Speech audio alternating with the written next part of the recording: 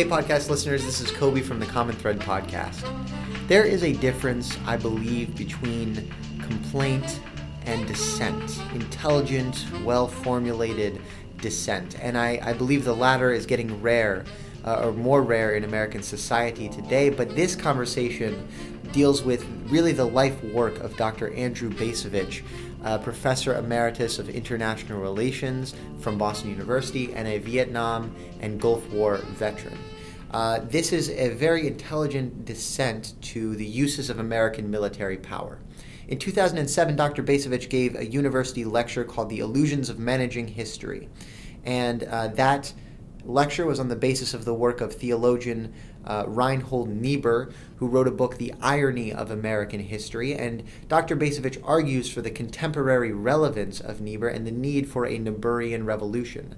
And so this conversation sort of traces Dr. Bacevich's experience in the military, his transition to academic life, and how along the way, once the Cold War ended, he realized that the uses of American military power weren't changing, and so he opened up to this Niebuhrian critique and started to realize how American military power was persistently overextended and was based on the principles of expansionism and imperialism. So this is a fantastic discussion. It's so compelling, in fact, that we decided to leave it unedited.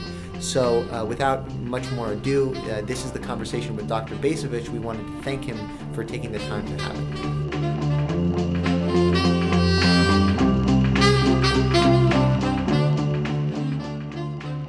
Thanks for doing this, by the way. So I, after growing up in the Midwest in the 50s to the mid-60s, had to make a decision about where to go to college for reasons that are probably not relevant to this discussion. Mm-hmm. I chose to go to the military academy and graduated in 1969. Now, attendance at a service academy is quote-unquote free in the sense that you don't pay tuition, room, and board, but when you graduate with an obligation to serve some number of years, basically paying back the government for your education. So I was commissioned in the Army in 1969, and my obligation was for 5 years. During that 5 years, I served in Vietnam. During that 5 years, I got married, and we began to have children. When my obligation was up in 1974, the economy wasn't particularly strong. I didn't have a lot of confidence that I could go out and get a job and take care of my family. The Army was offering inducements to stay in, and lo and behold, 23 years later, I had become a career military officer. Finally retired in 1992. Needed to get a job. We had 4 children at that point. Didn't know exactly what I was going to do. Vaguely hoped that because I had gotten a PhD in history while in the Army and that I had written a couple of books, vaguely hoped that I could find my way into some role in academic life. Really, through the kindness of a handful of friends, I eventually got a job at Boston University, first in what was then the IR department, which no longer exists, having been replaced by the Pardee School. Also then subsequently receiving an appointment in the history department. And it was a great opportunity to be part of the Boston University family. I mean, wonderful faculty colleagues, and I found the students very stimulating. But also, being a member of the faculty at a major research university gave me ample time to begin to write. I had arrived at BU in 1998, was already preoccupied with the direction of U.S. policy in the wake of the Cold War. And of course, 3 years later, in 2001, with the 9/11 attacks, U.S. policy took a rather drastic turn as we embarked upon the so-called global war on terrorism, which led in short order to the catastrophically mistaken and misguided invasion of Iraq. All of that together, I think, imparted a certain energy and direction to my concerns about U.S. foreign policy, about what I saw as a growing penchant for militarism, and what I saw as a deeply flawed civil-military relationship. And that, when I use that phrase, I mean the connection, or the eroding connection, or the fraudulent connection between the military and the American people more broadly. Mm-hmm. So all of that led to a bunch of articles and a few books. I had actually read Niebuhr's Irony of American History quite a few years earlier, and I have to say I didn't understand it. Mm-hmm. I don't mean in the sense I couldn't understand the words, but I don't think I was able to appreciate the importance of the argument that he was making when I first read it. I think it was only probably the third time I read the book that I came to a proper appreciation, and therefore made him the subject of my university lecture, and used Irony of American History in a couple of the courses that I was teaching at Boston University. I'm glad to hear you say it took a couple times to understand it, because as I've kind of been parsing my way through this over the last couple months, there are a lot of difficult things to grasp. But before we get right to Niebuhr, I'd like to ask, you mentioned the breakdown of the civil-military relationship, and you wrote in a book called The Long War an article that describes the degree to which the American public was unaware of a very significant fight that was happening between the executive branch and the military in the post-World War II time, with Harry Truman attempting to consolidate the departments, and that eventually leading to what many people know is Eisenhower's speech about the military-industrial complex. Can you talk about that development for a minute, and the way American military power, as Rachel Maddow has mentioned or has described it, has become unmoored from civil restraints on that power? I don't think it's a good question. I don't think you can answer the question without an appreciation of the larger trajectory of U.S. military history. From the founding of the Republic in 1776, the American people had harbored a pretty healthy skepticism with regard to armies. Remember, one of the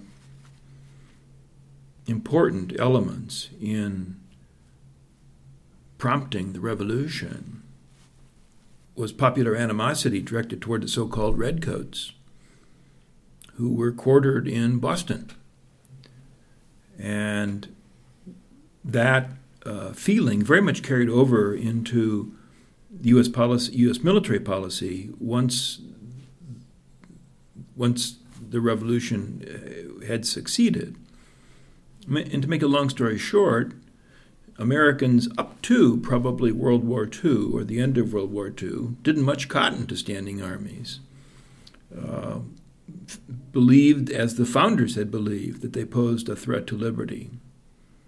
And therefore, U.S. military history up to that time had, when the United States had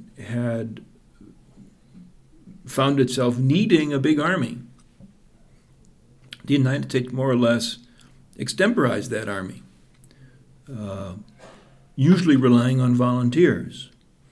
And this is what happened in 1812, in 1846, in 1861, in 1898. During that entire period of time, the regular U.S. Army was actually rather small and not particularly capable. And in all those instances, the wars of the 19th century, once the war was over, that volunteer force that had been created to fight it basically dissolved and went away. It was only after World War II, with the onset of the Cold War, that U.S. leaders made a commitment to maintaining more or less permanently large-scale combat-ready forces. This hadn't happened before. And it also basically provided military leaders during so-called peacetime with a level of clout and influence that they had never had before. And so the episode that you just referred to, the relationship between President Harry Truman, who was president from 1945 until January of 1953, his relationship with the senior generals and admirals was a very troubled one. Tremendous tensions over whether or not to create this thing that we now call the Department of Defense, therefore compromising the independence of the armed services, tensions over who would control nuclear weapons, tensions over the size of the budget, the military budget, tensions over race. And in all these issues, basically the generals and the admirals mounted a resistance to what Truman wanted to do. And I think that this period of really not widely recognized, but almost continuous civil-military conflict at the very highest levels, I think it only ended with really the Korean War. The Korean War removed any doubt about whether or not we were going to maintain that large and very costly military establishment. Basically, the generals had won. There was less to fight about. On the other hand, it does not mean that civil-military relations at the top was harmonious after that. I mean, we had the incredible public explosion between Truman and Douglas MacArthur in 1951 that led to MacArthur being fired. Of course, some might say, well, that demonstrates the sanctity of the principle of civilian control. Mm-hmm. We had an insubordinate general, and the president fired him. But I think that's too simple a telling of the story, because the truth is that Truman paid an incredibly high political price for doing that. There was no reason why Truman could not have run for re-election in 1952. Why didn't he? He didn't because he knew that he didn't have a chance of winning. And one of the reasons he couldn't win is because of the unpopularity of his decision to fire MacArthur. Do you see Eisenhower's victory as somehow an extension of this is another forgotten part of our military history, and the forgotten part is that so Ike becomes president in January 1953. He is himself a professional soldier. He was on active duty really until he became the president, because he was a supreme Allied commander in Europe when he decided to run for the presidency. Mm-hmm. And he decided as president that he was not going to put up with the kind of shenanigans that Truman had faced. And yet he, even five-star President Eisenhower, also faced an incredible amount of resistance from the military, and particularly from the Army. The centerpiece of the Eisenhower administration's approach to the containment policy, of using military power to try to deter the Soviets from acting aggressively and to allow the passage of time to bring about the internal collapse of the Soviet Empire. Eisenhower's theme, Eisenhower was committed to containment, but was worried about too high levels of military spending hurting the American economy. He saw the competition with the Soviet Union as primarily an economic and a political competition, not primarily a military competition.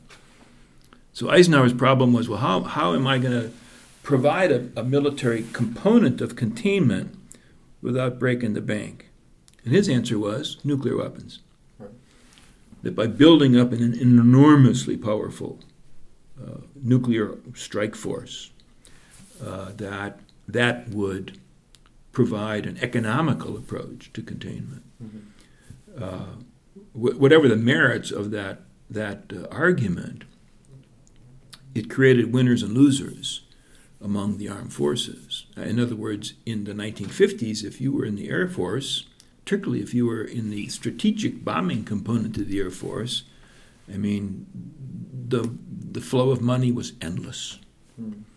If you were in the Army, however, which existed to fight ground combat, money was hard to come by.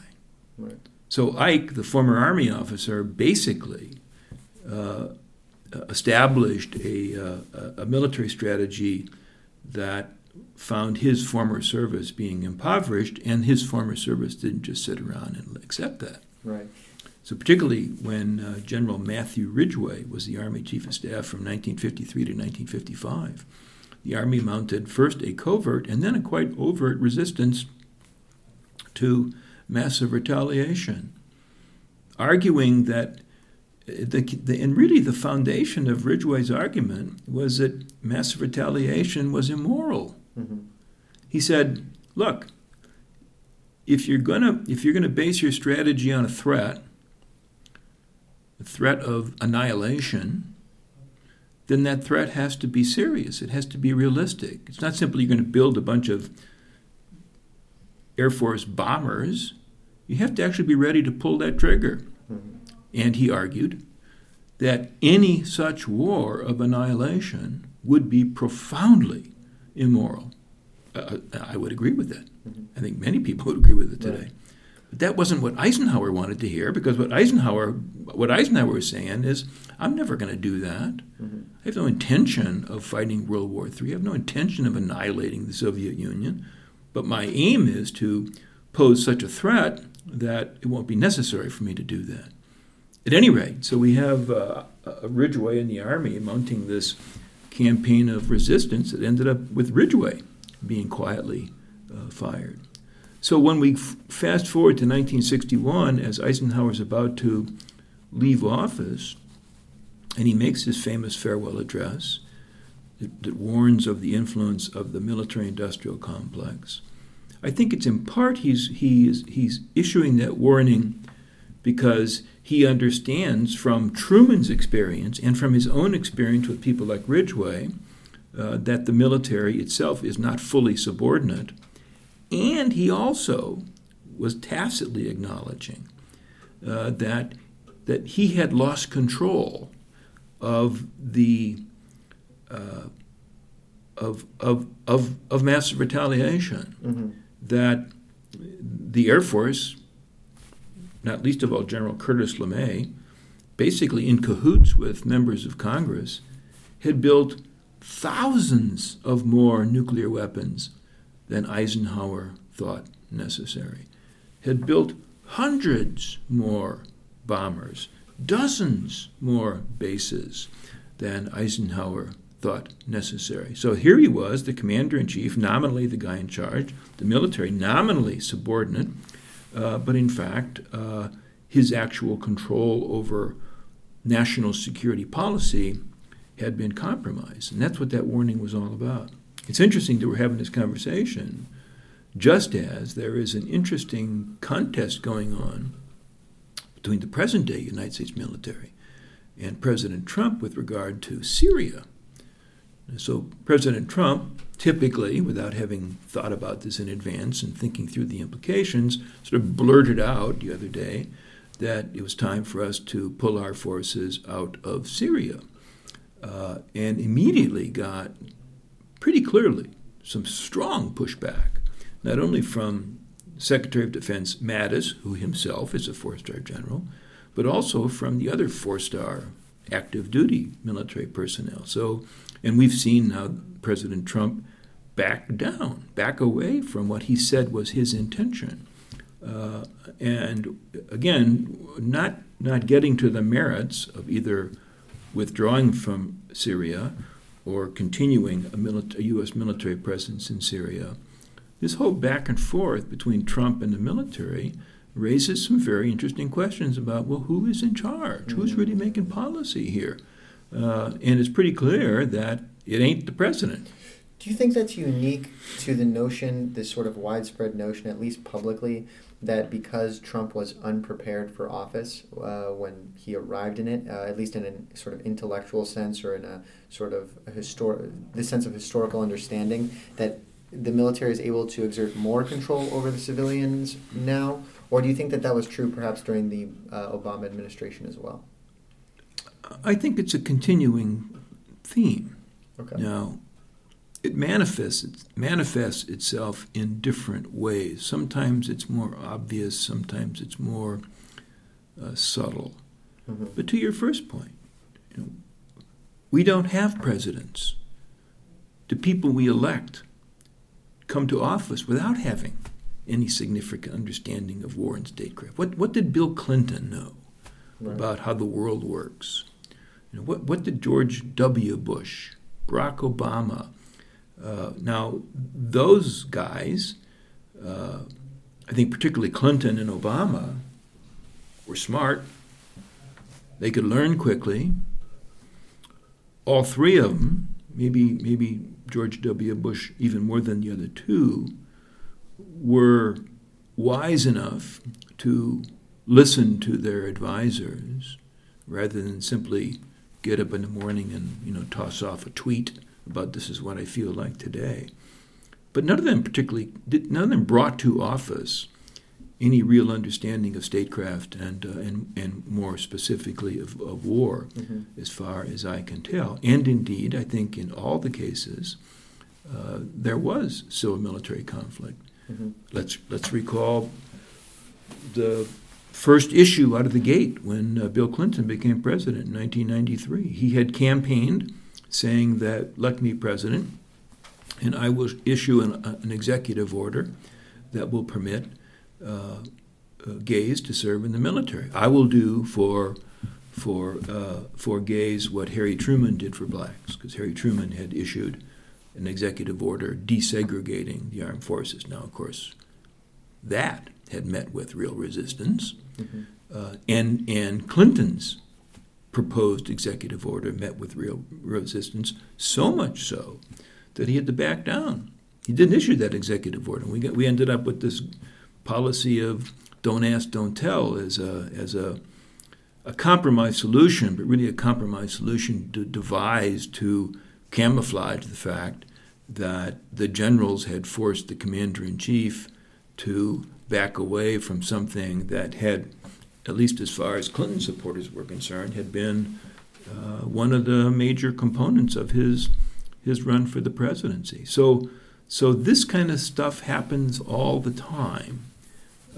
And I think that, and this is one of the things I've written about to absolutely no effect, that there really, I think, for the health of our democracy, there is a need for Americans to be more aware of this continuing struggle between the military and civilian authorities about who's driving policy, because it's out there as a continuing factor. American people say, well, we know that there will never be a military coup in this country, and I think that is true, and it's good. Mm-hmm. But at the same time, because the military itself, the office of itself knows that it will never undertake a coup, that, in a sense, becomes an excuse for all kinds of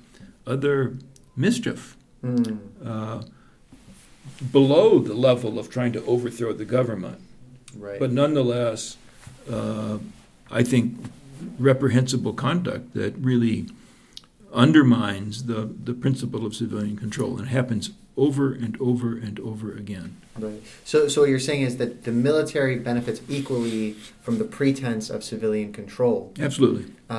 So long as there is no public, the public is not aware of the risk. The military doesn't. The military doesn't want the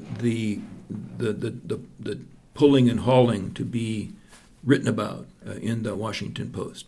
Moving now towards this idea of American power, then, how did your ideas begin to change After Vietnam and while you're in the service, and then after you leave the service, how do we distinguish the overextension of American power in Vietnam from the overextension of power in the Middle East, or what you call America's war for the greater Middle East? When did you start to develop ideas of the overextension of American power that led you to believe that Reinhold Niebuhr was sort of the truest voice when it comes to American foreign policy? I think the honest answer to the question is I don't know. I mean, this is all sort of incremental. When I came back from Vietnam in the summer of 1971, by that time it was clear we weren't going to win by any definition of the term. I was a serving officer, so it would have been, I believed, a bit inappropriate for me to somehow join the anti-war movement. Nor did I at the time think that the anti-war movement had it all right. In retrospect, they had it a lot more right than the supporters of the war, but I wasn't prepared to say that at the time. I had, when I went to graduate school, I started writing a dissertation centered on the U.S. military experience from roughly the Spanish-American War to World War II. And I became aware of the imperial dimension of U.S. policy even before World War II. So as a result of my graduate study, I became more open to an imperial interpretation of U.S. policy. Wouldn't say I had fully embraced it. And you undertook that graduate study when? After in the late 70s. Late 70s, okay. Yeah. I think that the closest thing to a real turn came for me as a result of the end of the Cold War. When right as the Cold War ended, that's when I was getting out of the Army. And for somebody of my generation, this wouldn't be true of everybody in my generation. For many of us, I think. First of all, we thought that the Cold War would never end. It would just go on forever. And so the fact that it ended was quite surprising. I certainly was not intellectually prepared to understand the implications of it ending. That said, I had not explicitly, but implicitly, tacitly, come to believe that the Cold War was an emergency. And the things that we were doing were emergency measures. And that by implication, if the Cold War ever did end, not that I expected it to, that the emergency would end. And when the emergency ended, some kind of normalcy would be restored. Again, I want to emphasize, I had no idea what that would mean. Well, the Cold War did end,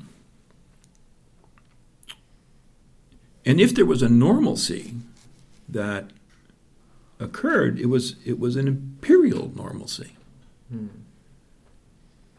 There's a heck of a lot of self-congratulation after the Berlin Wall went down. Maybe the greatest intellectual manifestation of that was Francis Fukuyama's famous article, The End of History, which was a sort of, we won. But what followed was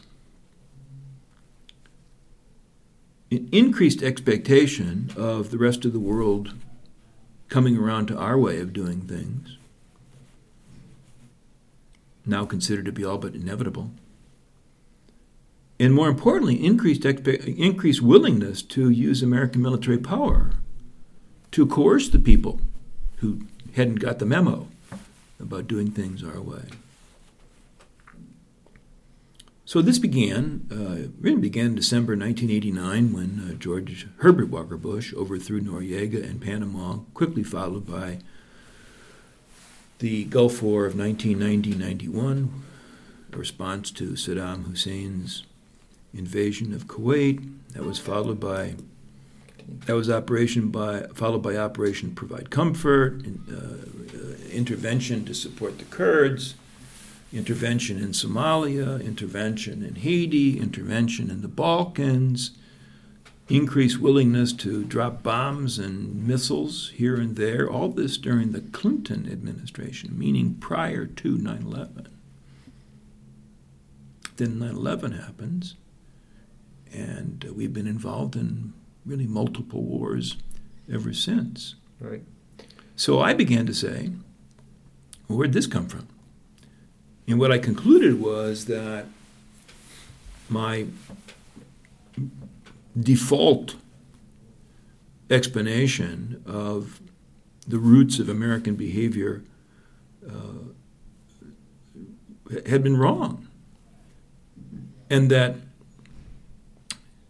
other historians of the 20th century, like Charles Beard and William Appleman Williams, who had made an argument about American imperialism, their argument was largely informed by a sort of an economic perspective. You know, as they interpreted U.S. behavior through a lens of economics for the most part. And I began to say, yeah, there's something. We are an empire. And our behavior has been imperial for decades. Our behavior was imperial going back to the Mexican War.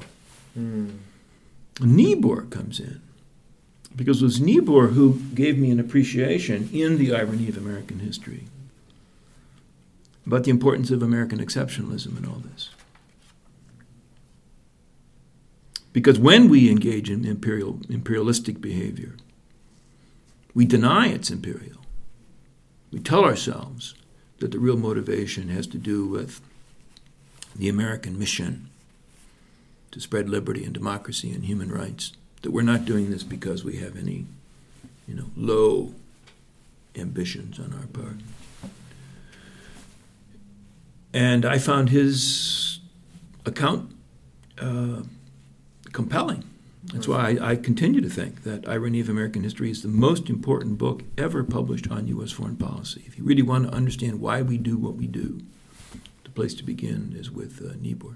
Right, and so the end of the Cold War, which happens in historical terms relatively quickly, and surprisingly, blink of an eye, provides this sort of shift in an intellectual paradigm, and you have people like Fukuyama famously declaring the end of history. But history is an interesting term when it comes to Niebuhr, because one of the central tenets that you recognize is how he talks about the indecipherability of history and the illusions of any class which believes in its own virtue being able to manage its own history, and the irony being that one who relies too much on their own virtue is going to produce vice, right. Sort of unconsciously. Yes, that's how he defines irony in this context. Mm-hmm. So, can you elaborate upon that notion of having an illusion of being able to manage history, and how U.S. policymakers after the end of the Cold War have persisted with this illusion beyond that emergency state that you described? Yeah, I mean, of course, Donald Trump doesn't have that illusion, because Donald Trump doesn't have any theory of history worth considering. Right. But if you take seriously, and I think we should take seriously, the claims made by people like Bill Clinton, George W. Bush, and Barack Obama, those three are in my framing. There was a period of time that we can call the post-Cold War era. It's not a good name. The post-Cold War era begins in 1989 with the fall of the Berlin Wall, and it ends in November 2016 with the election of Donald Trump. And in between, we have three presidencies. I mean, George Herbert Walker Bush is really a kind of a transitional figure. He manages the end of the Cold War. He initiates the post-Cold War period. But his mark is insignificant in compared to his three successors. Those three successors, in my framing, are the presidents of the post-Cold War period. Right. Clinton, George W. Bush, and Obama. And if you take seriously what they said, and again, I think we should take it seriously, they made the case for the United States now being in a position to manage history. Mm. They knew what history intended. I mean, during the Clinton era, I think the principal theme in that regard was globalization. Mm-hmm. After, with the passing of the Cold War, we are now in a position to create an open world. In this open world, people, goods, capital, ideas will move quickly. The result will be to create vast wealth for everybody, but especially for us. Globalization is going to transform the world, Clinton believed and Clinton said. But the transformation will work primarily to the benefit of the American people. He's succeeded by George W. Bush, who I don't think took office with any actually serious worldview. I don't even know why he ran for the presidency, other than the fact that his father had been president. But for George W. Bush, 9/11 changed everything. Right. He had said back in 2000, I'd like to be president, and we'll have a humble foreign policy. We're not going to be involved in this nation-building stuff. 9/11 happens, and he gets up the next morning, and he's become Woodrow Wilson reborn. And you look at his speeches that he gave in late 2001, 2002. I mean, look at his speech, his second inaugural address, for heaven's sakes. And right. He clearly believes. He's a believer himself, so I don't use that word lightly. He clearly believes that God has called upon the United States right. to eliminate evil. So whereas Clinton's focus tended to be, Clinton is using American military power frequently but fecklessly, but his principal preoccupations, I think, are in the realm of political economy. George W. Bush's concerns are in the military realm. It is by using the military instrument forcefully that we'll bring about change. We will bring history to its appropriate end. And Iraq, of course, is the place where all that's going to begin. I mean, my argument is that Iraq was... We invaded Iraq not because Iraq was a danger, but because it was an opportunity. Because Iraq was weak.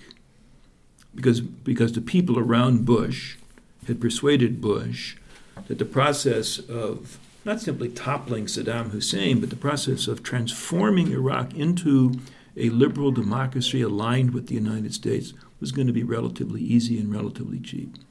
A massive miscalculation. But nonetheless, that was the intent of the exercise, was to use Iraq as a demonstration case and to thereby enhance American power and clout and influence and put us in a position to bring about the transformation of the rest of the region.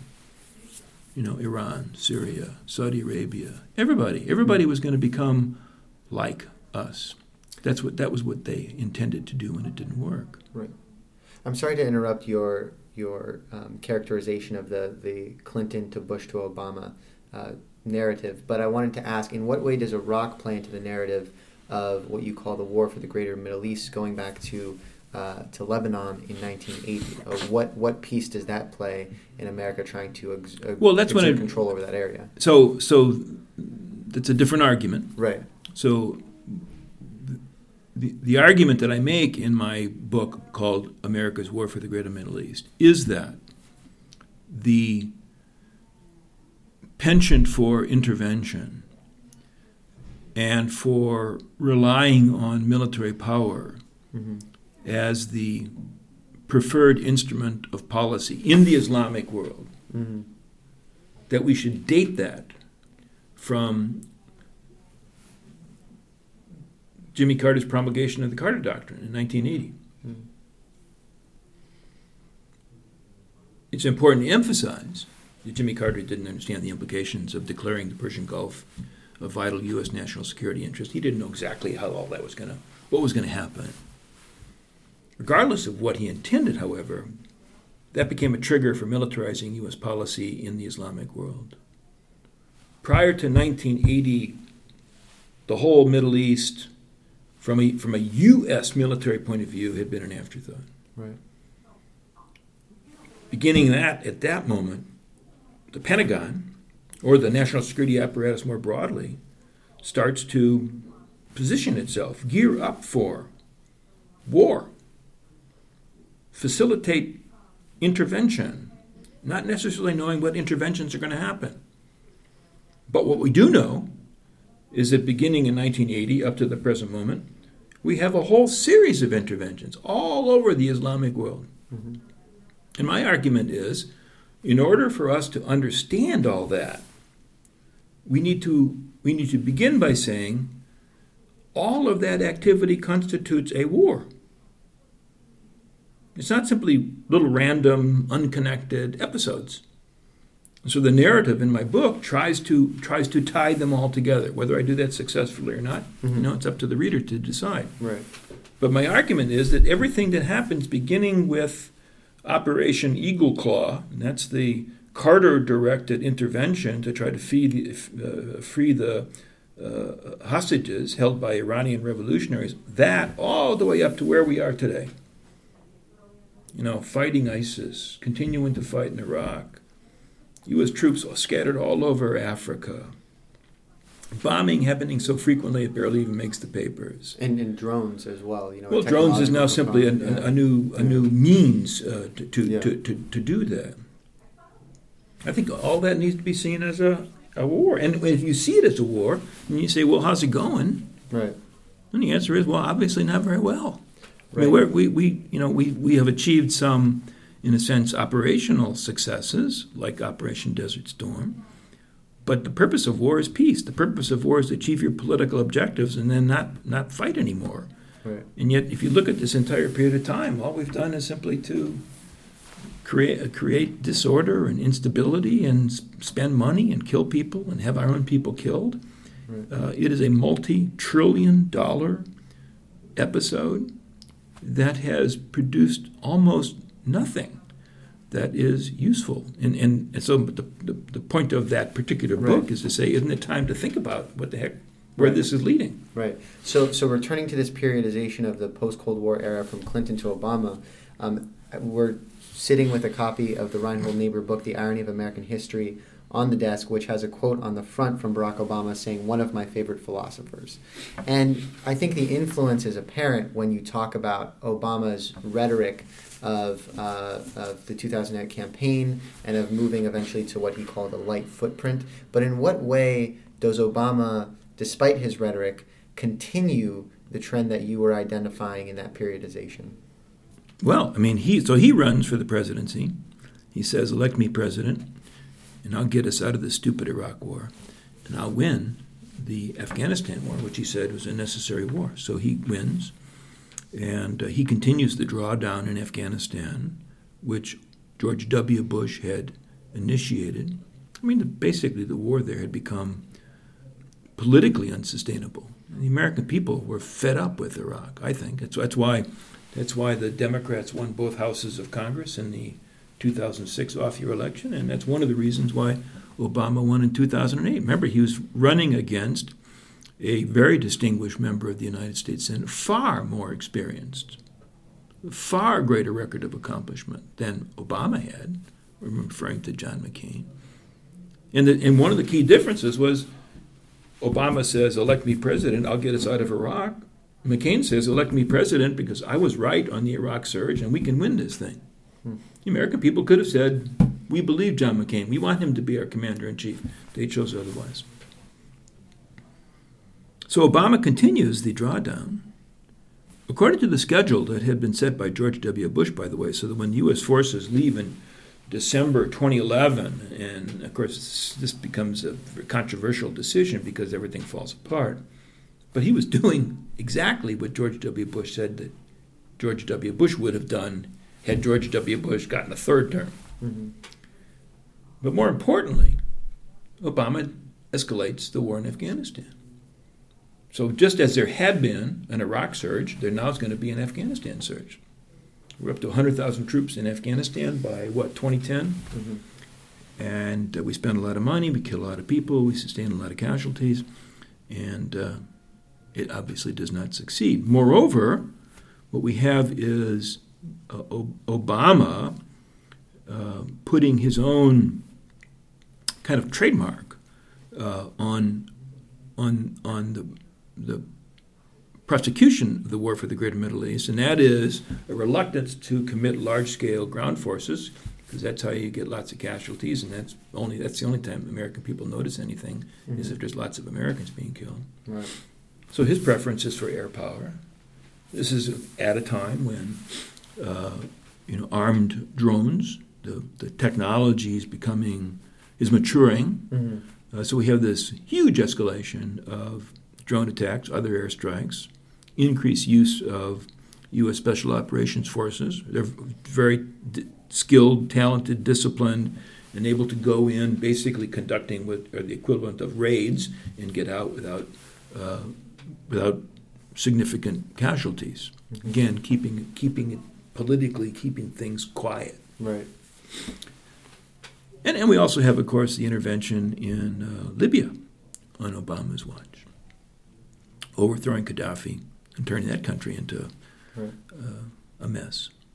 So the war continues. And the bottom line is the war for the Greater Middle East continues under Obama.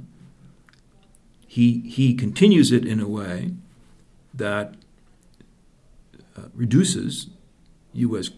casualties, but without producing anything like decisive results. Things just continue and really, in a geographical sense, expand, because it's under Obama that the military footprint begins to, I think, probe more deeply into sub-Saharan Africa. Right. Why are we there? Well, right. Who knows? But so in other words, although Obama, I think Obama genuinely believes that he's a Niebuhrian. Mm-hmm. I think probably that does reflect his intellectual framework, but he didn't start from scratch. Mm. He inherited wars, right? And that's going to necessarily limit your freedom of action. Right. And so, even with a Niebuhrian in the White House, this military enterprise that I believe Niebuhr himself would have roundly condemned, it continues. Right. And that's one of the reasons why, of course, it's interesting to see what's going on with the Trump administration. Here's a guy who's not a Niebuhrian, but who certainly subscribed to the notion that the wars are stupid, not serving the interests of the United States. Elect me president, and either we're going to win or we're just going to get the heck out of it. We're done with all that stuff. That's a total, complete waste. He becomes president, and it's pretty clear. A, we're not going to win. B, we're not going to get out. Right. I mean, he's already signed off on a continuation and a small escalation of the Afghanistan war. He wants to get out of Syria. He's probably not going to get out of Syria. So this war, I mean, one of the interesting things here is we're the most powerful country in the world. We're the most powerful country in all of history. And yet, for some reason, one would think that power would confer choice. Mm. You would think that a powerful nation can do what it wants to do. It's the weak nations who don't have choice, one would think. And here we are, we're the most powerful nation in the world, and yet somehow it seems that we don't have any choice. Somehow it seems that, we just got to keep trying. We got to keep trying to pacify Afghanistan.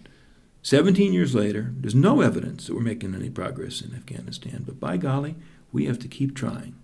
And within insider political circles, I think that's not a particularly controversial proposition, even though from an outsider's perspective, it just doesn't make any sense at all. That's a really powerful notion, that this whole thing that you mentioned. One would think that power would confer choice. Niebuhr addresses the sort of paradox of power and the paradox of the United States becoming a world power after World War I in this interwar period, because while he is critical of the overextension of U.S. military force, he's also critical of the isolationists in the interwar period. He says that they did not understand, this is a quote, they did not understand the disavowal of responsibilities of power can involve an individual or nation in even more grievous guilt. And so how in, using... Well, I don't think, I have long since come to believe that this whole notion of isolationism is a complete fiction. Because of U.S. involvement in Latin America. We've never been isolated. Right. Now, in the interwar period, right, we've got U.S. forces in the Philippines. We've got U.S. forces in China. We've got U.S. forces in Panama. We've got U.S. forces scattered around the Pacific in the territory of Hawaii and some other little islands. Got a U.S. base in Cuba. For a good deal of that time, we're occupying places like Nicaragua, the Dominican Republic, and Haiti. Right. So you sort of scratch your head. How is that isolationism? It's not isolationism. It's imperialism. What gets called isolationism in the 20s and in the 30s is a reluctance to put the United States in a position where it's going to make the same mistake it made in 1917. That is to say, get involved in a European war. Mm-hmm. Now, the people who did not want to get involved in a European war turned out to be wrong. That is to say, they misconstrued the threat posed by Nazi Germany, which was a threat to the United States. It was a threat to civilization. And therefore, the argument that we needed to avoid involvement in what became the Second World War was deeply mistaken. Mm-hmm. That said, it seems to me one ought to view with some sympathy that argument. What happened in 1917, 1918? Well, what happened was that at the behest of Woodrow Wilson, the United States abandoned what had been a deeply held principle that European wars were not our business. Adherence to that principle between the revolution in 1917 had been one of the things that had enabled the United States to achieve all it had achieved during that interval. We had, from the 1780s up to 1917, guess what happened? We became the richest country in the world. Mm-hmm. The most secure. Huge success. And avoiding involvement in European power struggles was at least one factor, not the only factor, contributing to that success. So Woodrow Wilson says in 1917, no. We are called upon to sort out this problem. And in sorting out this problem, we're going to make an end to war. This is going to be, it's a big war, it's a terrible war, this is going to be the last war. Mm-hmm. And furthermore, when we end this war, we're going to make the world safe for democracy. And because we are going to win, we the United States, we have no ulterior motive here. I mean, we did, but his argument, we have no, and therefore when we win the war, we are going to be in a position to reorder the world. Mm. And I have a plan to do that. My plan is called the 14 Points. So we enter the war. We're in the war for year and a half? 106,000 Americans die. Now, they don't all die in combat. A lot of them die in the influenza epidemic of 1918, 1919. But nonetheless, what's the total population at that point? Probably 120 million. 106,000 Americans die in a period of about 18 months. And that would be okay if then what resulted was an end to war and the world made safe for democracy. But that's not what happened. Because we were not able to dictate the peace. The 14 Points did not become the basis for creating a new order because the Brits and the French in particular, who believed that and correctly believed, they had fought a heck of a lot longer than we had and suffered more than we had. They believed they should have some say in what kind of and their world order, image of a world order was not the same as Woodrow Wilson's. Right. Well, and also because of the domestic opposition to taking on that role, though. I think that's what we're referring to when we talk about isolationism. I mean, I think when people think of it, they think about Henry Cabot Lodge and the defeat of the League of Nations. So it's not just a reluctance to engage militarily, but a reluctance to engage politically. I think that's unfair as well. The United States is involved. Involvement's the wrong term. The United States does not turn its back on the war in the 1920s. Okay. We have the Washington Naval Conference of 1921, undertaken at the behest of the United States of America. Charles Evan Hughes convenes leaders in Washington. Why? In order to try to agree to a system of disarmament. This is focused less on Europe than on the Pacific, but a system of naval disarmament that will bring about stability in the Pacific. No, again, it didn't work. But is that isolationism? I don't think so. Well, in 1928, we've got Secretary of State Frank Kellogg is one of the mainstays in the Kellogg-Briand Pact, an signed agreement of all these nations to say, we're never going to go to war again. Did it work? No, of course not. It didn't work.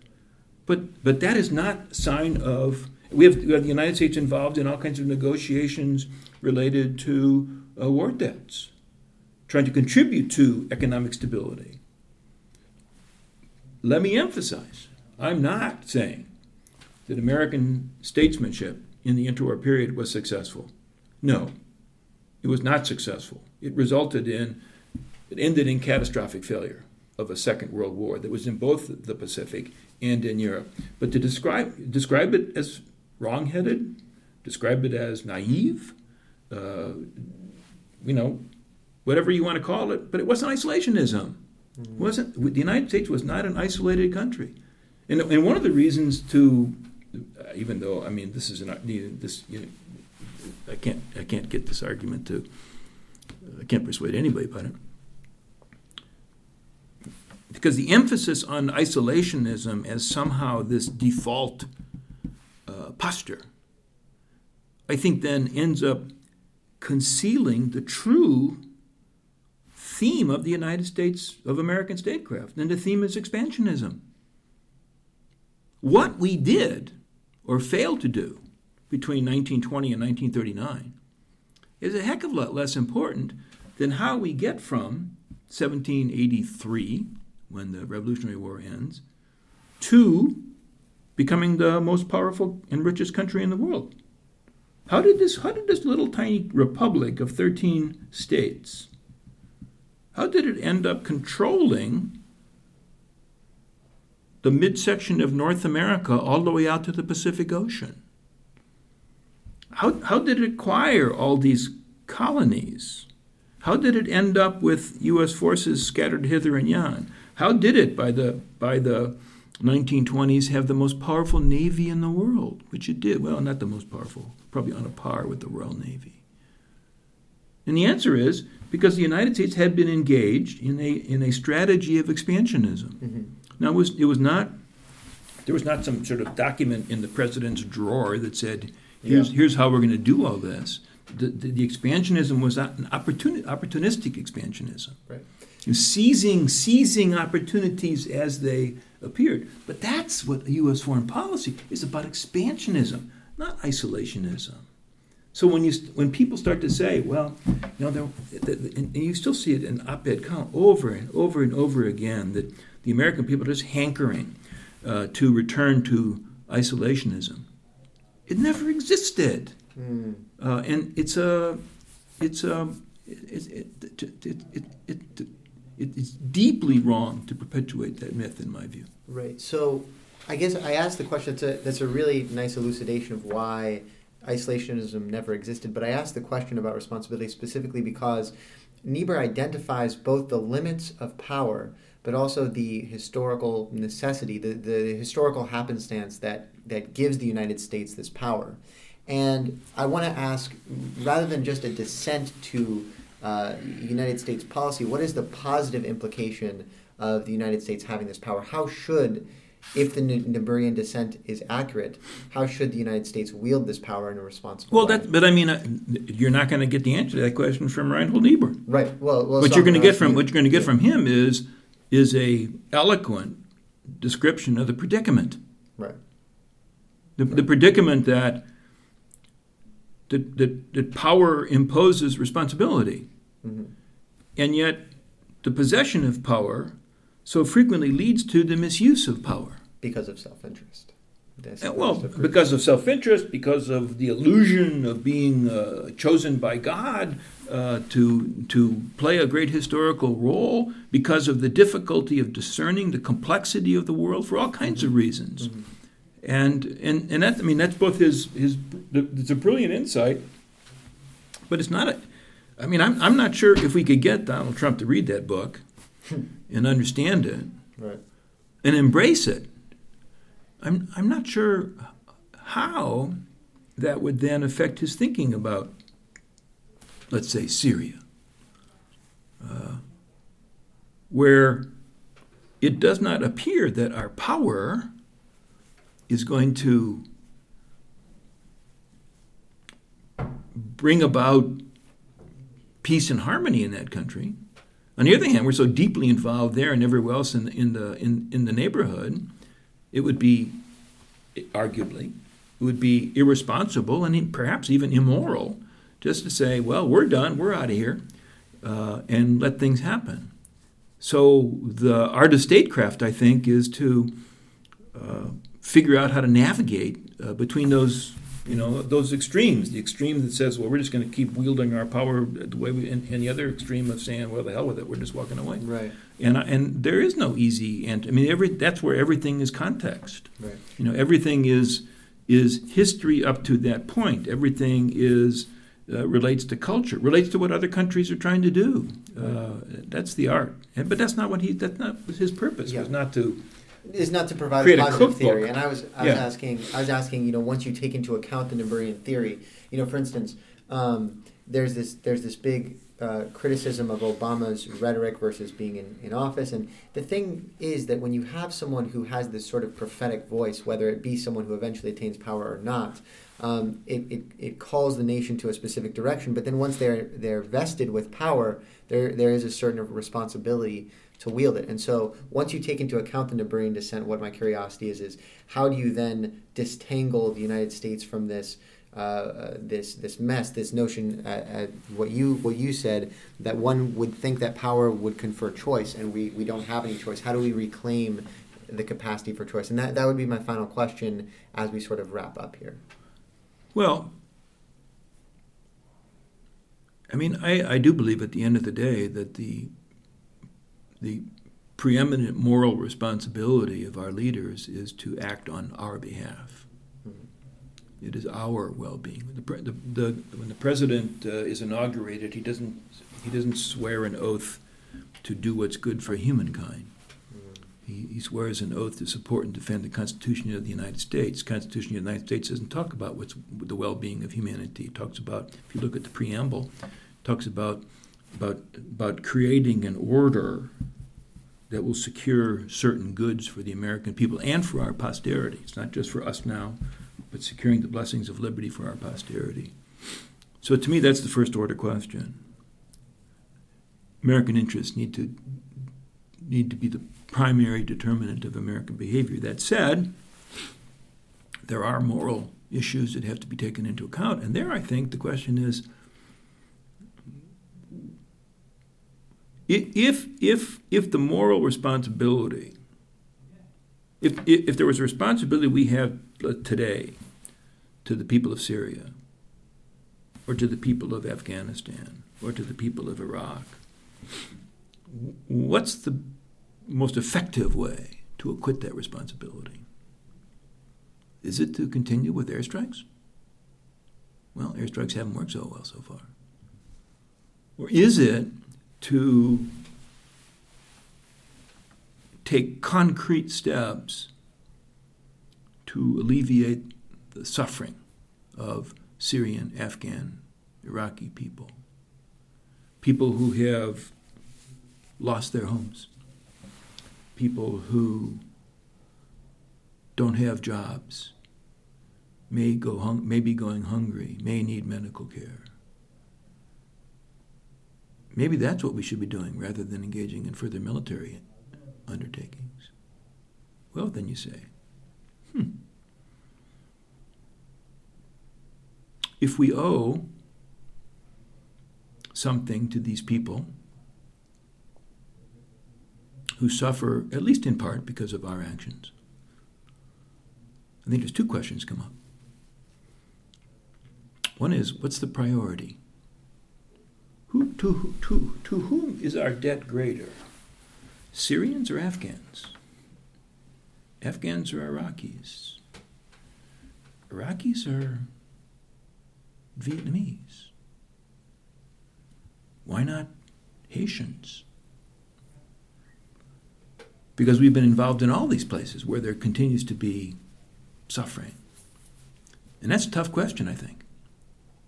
You know, right now, when whatever's in the headline, right now Syria's in the headline, so people would say, oh, well, we got to do something about the Syrian people. But, I mean, nations that are not in the headlines. Yeah. I mean, El Salvador, it's a good example. I think it's the highest murder rate in the world. U.S. was militarily involved, intensively involved, back during the Salvadoran Civil War. Civil War, I guess, is over. Mm-hmm. Country's in a mess. Do we owe something to the people of El Salvador? So that's one question. And the other question is, well, what's it going to cost and who's going to pay? It is ironic that every year the Congress is asked to provide money to support the Pentagon, and they appropriate hundreds of billions of dollars so that we can keep dropping bombs on Afghanistan and Iraq and Syria and whatever the hell. Maybe we need some portion of that money to go to try to address the moral consequences of previous misguided American military actions. And of course, that's never going to happen. Because oddly enough, not oddly enough, I mean strangely, we the American people have no problem whatsoever with our Congress appropriating hundreds of billions of dollars so we can go drop more bombs. But our willingness to appropriate 1,000th of that to assist people in need doesn't exist. That's just a conversation that's not happening. Right. Well, I wanted to thank you for this time on a Saturday. This is really insightful, and thank you for your work that you do to try to at least persuade people of these points of views in your writing. I appreciate it. Thanks very much.